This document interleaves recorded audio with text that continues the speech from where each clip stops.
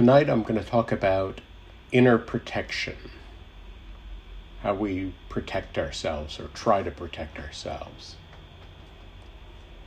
And the reason I'm talking about this is that this Friday is a medieval Christian holiday known as Michaelmas, the feast of Saint Michael. Michael was theoretically one of the heads of the archangels, and he's seen as a great Christian protector of souls. And so they put this holiday right after the equinox as we're journeying into the dark time of the year. The logic is that as we're journeying into the darkness, we need the protection of Saint Michael.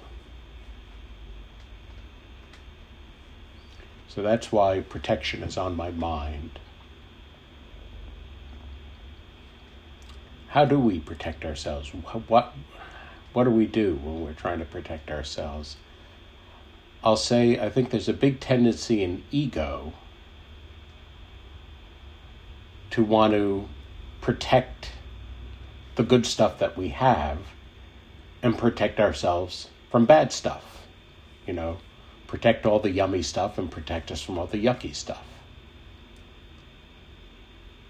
And there's a way that this effort kind of runs aground against the first noble truth of Buddhism. The first noble truth of Buddhism says that life is dukkha. Dukkha is a technical Sanskrit term. Dukkha refers to the fact that, of course, we're wired to crave pleasure, to want to avoid pain.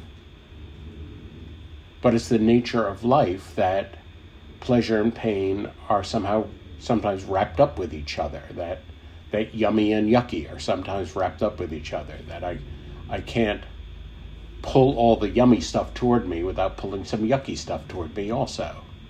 I can't push all the yucky stuff away without pushing away some of the yummy stuff also.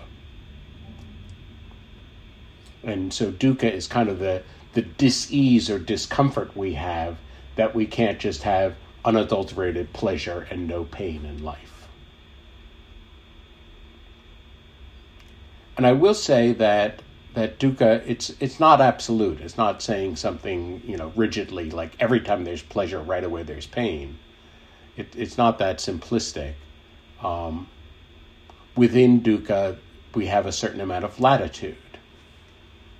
Certainly if I go out in the world and behave in a very dysfunctional way, I'm setting myself up for a lot of pain and causing pain to myself and others. Whereas if I go out into the world trying to live according to noble qualities, I'll have considerably less pain. I won't be causing gratuitous pain if I'm living according to noble qualities. But the important thing to keep in mind is, no matter how noble I am, there's no get out of jail free card. Life is still painful. No matter how noble I am, no matter how virtuous I am, there's still going to be painful things in life, and that's part of life. I think there's this very simplistic message that has been communicated in American Christianity, that something along the lines of good things happen to good people and bad things happen to bad people. And it's almost this even if it's not made explicit, it's almost this implicit message that I think a lot of people have, that, boy, if I just live a life and I try to be as virtuous and kind and all that as possible, that somehow it will protect me from suffering any tragedies, And I think there's sometimes people live with that unconscious assumption for years, and then of course a tragedy strikes because life is life, and they feel almost betrayed. I've been a good person this whole time. Why did this happen to me? So I think it's really important to name and dispel that illusion. When I'm living as virtuous as I can, when I'm living noble qualities, it's true that there's a lot of gratuitous extra pain that I'm not causing or not stepping into, but it's not protection from all pain.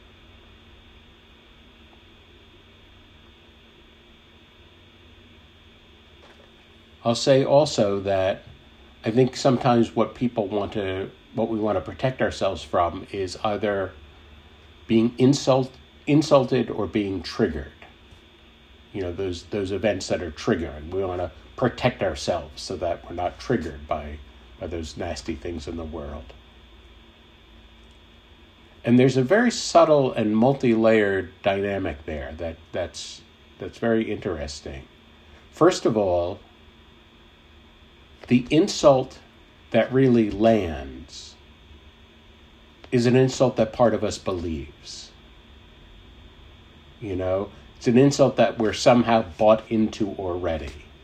If I say you're responsible for the death of Leonardo da Vinci, you don't believe that that's an insult because no part of you believes that that's true. But if our inner voice has some sort of narrative, inner critic has some sort of narrative like, you're unworthy, you're unlovable, then when we're confronted with that same message out in the world that confirms the message of our inner critic, then that really stings.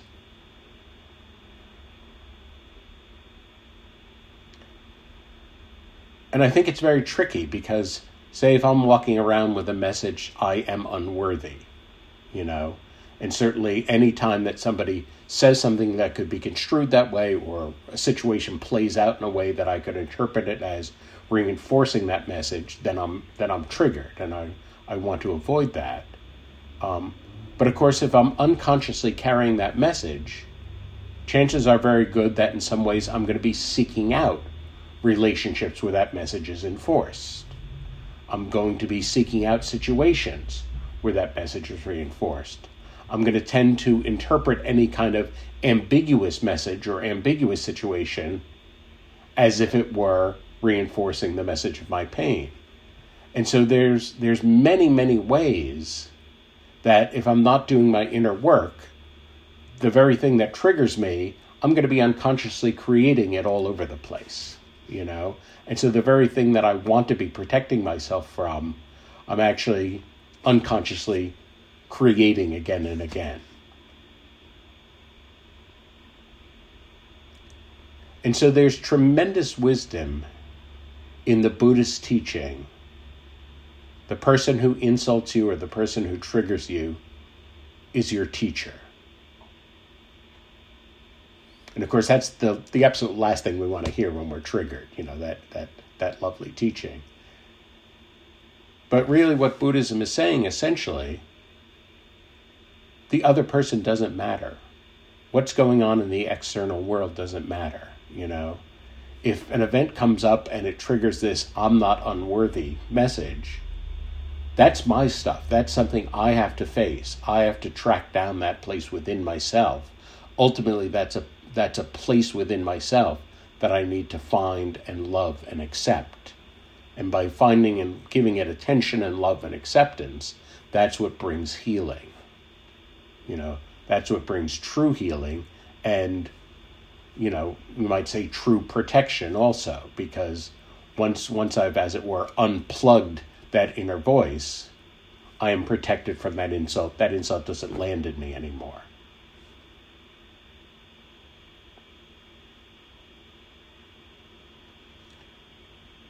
So I think related to this,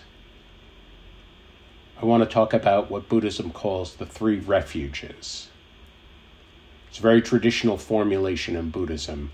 I take refuge in the Buddha, I take refuge in the Dharma, and I take refuge in the Sangha.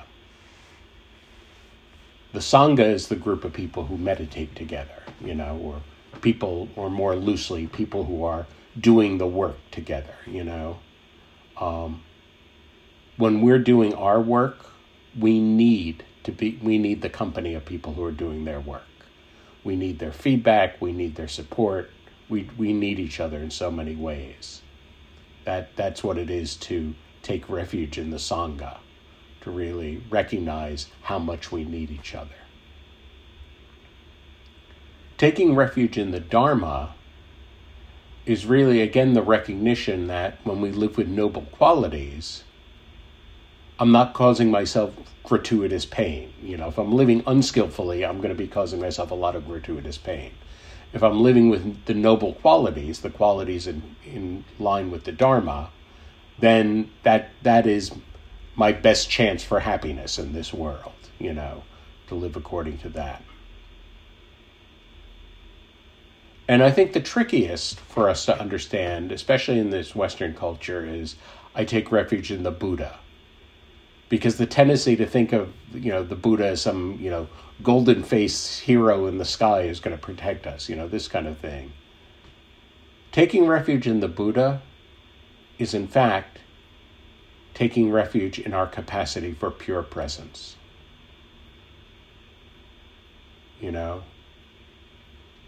And there's a place when we are deeply present, when we really can silence the mind chatter, calm the emotional ups and downs, and really be deeply present. There's a way that there's an edge of presence that is untouched by pleasure or fear. And it just is fully present, And what it means to take refuge in the Buddha is to be able to cultivate and relax in that place of pure awareness.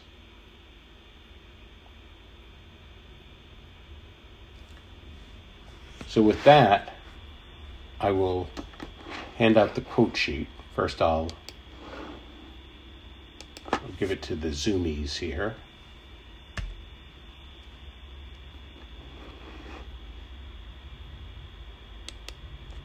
And are there quote sheets in the room? Very good. I see quote sheets making a passage in the room. So from Jane Austen, we have all a better guide in ourselves, if we would attend to it, than any other person can be. And it's true that within ourselves, just trusting our gut, that's something. Part of inner protection is just learning to trust our gut. I remember an energy healer saying, the head is often fooled, the heart is sometimes fooled, the gut is never fooled. But how often do we trust our gut? And how often do we hear our gut, but then our head, we talk ourselves out of it, that kind of thing. From Keats, I'm certain of nothing but the holiness of the heart's affections and the truth of the imagination. And I want to pause on that quote also and say that the word imagination means something a little bit different to Keats than it means for us. When we hear imagination, we think it means like making up any crazy thing our head can come up with. That's what Keats would have called the fancy, making any crazy thing your head could come up with. Imagination is different. For Keats, imagination is the capacity to recognize the image that forms a symbol for everything going on in this moment in my life.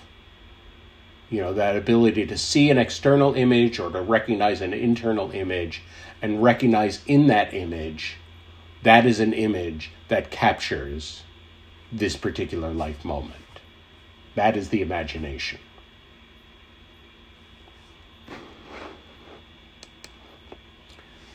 From Durkheim, the first necessity is that we should have the courage to face life and encounter all that is most perilous in the world.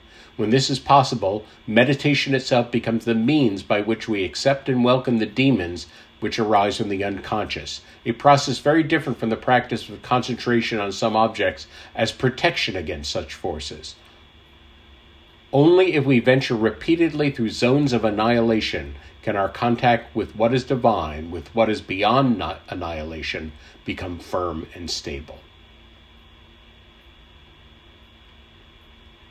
From Erik Erikson, a wonderful essay of his, Life History in the Historical Moment.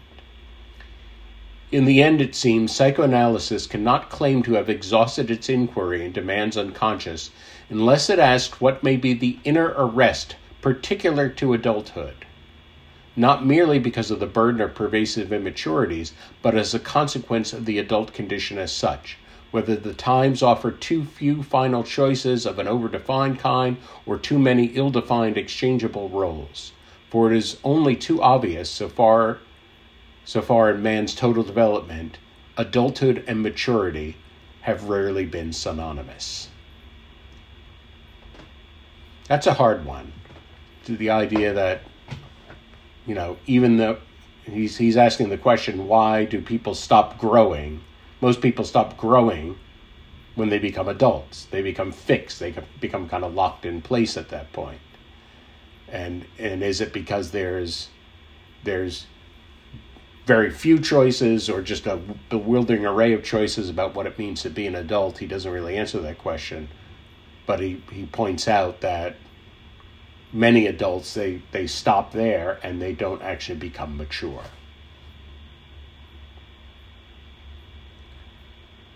Thich Nhat Hanh said, "When you are guided by compassion and loving kindness, you are able to look deeply into the heart of reality and see the truth."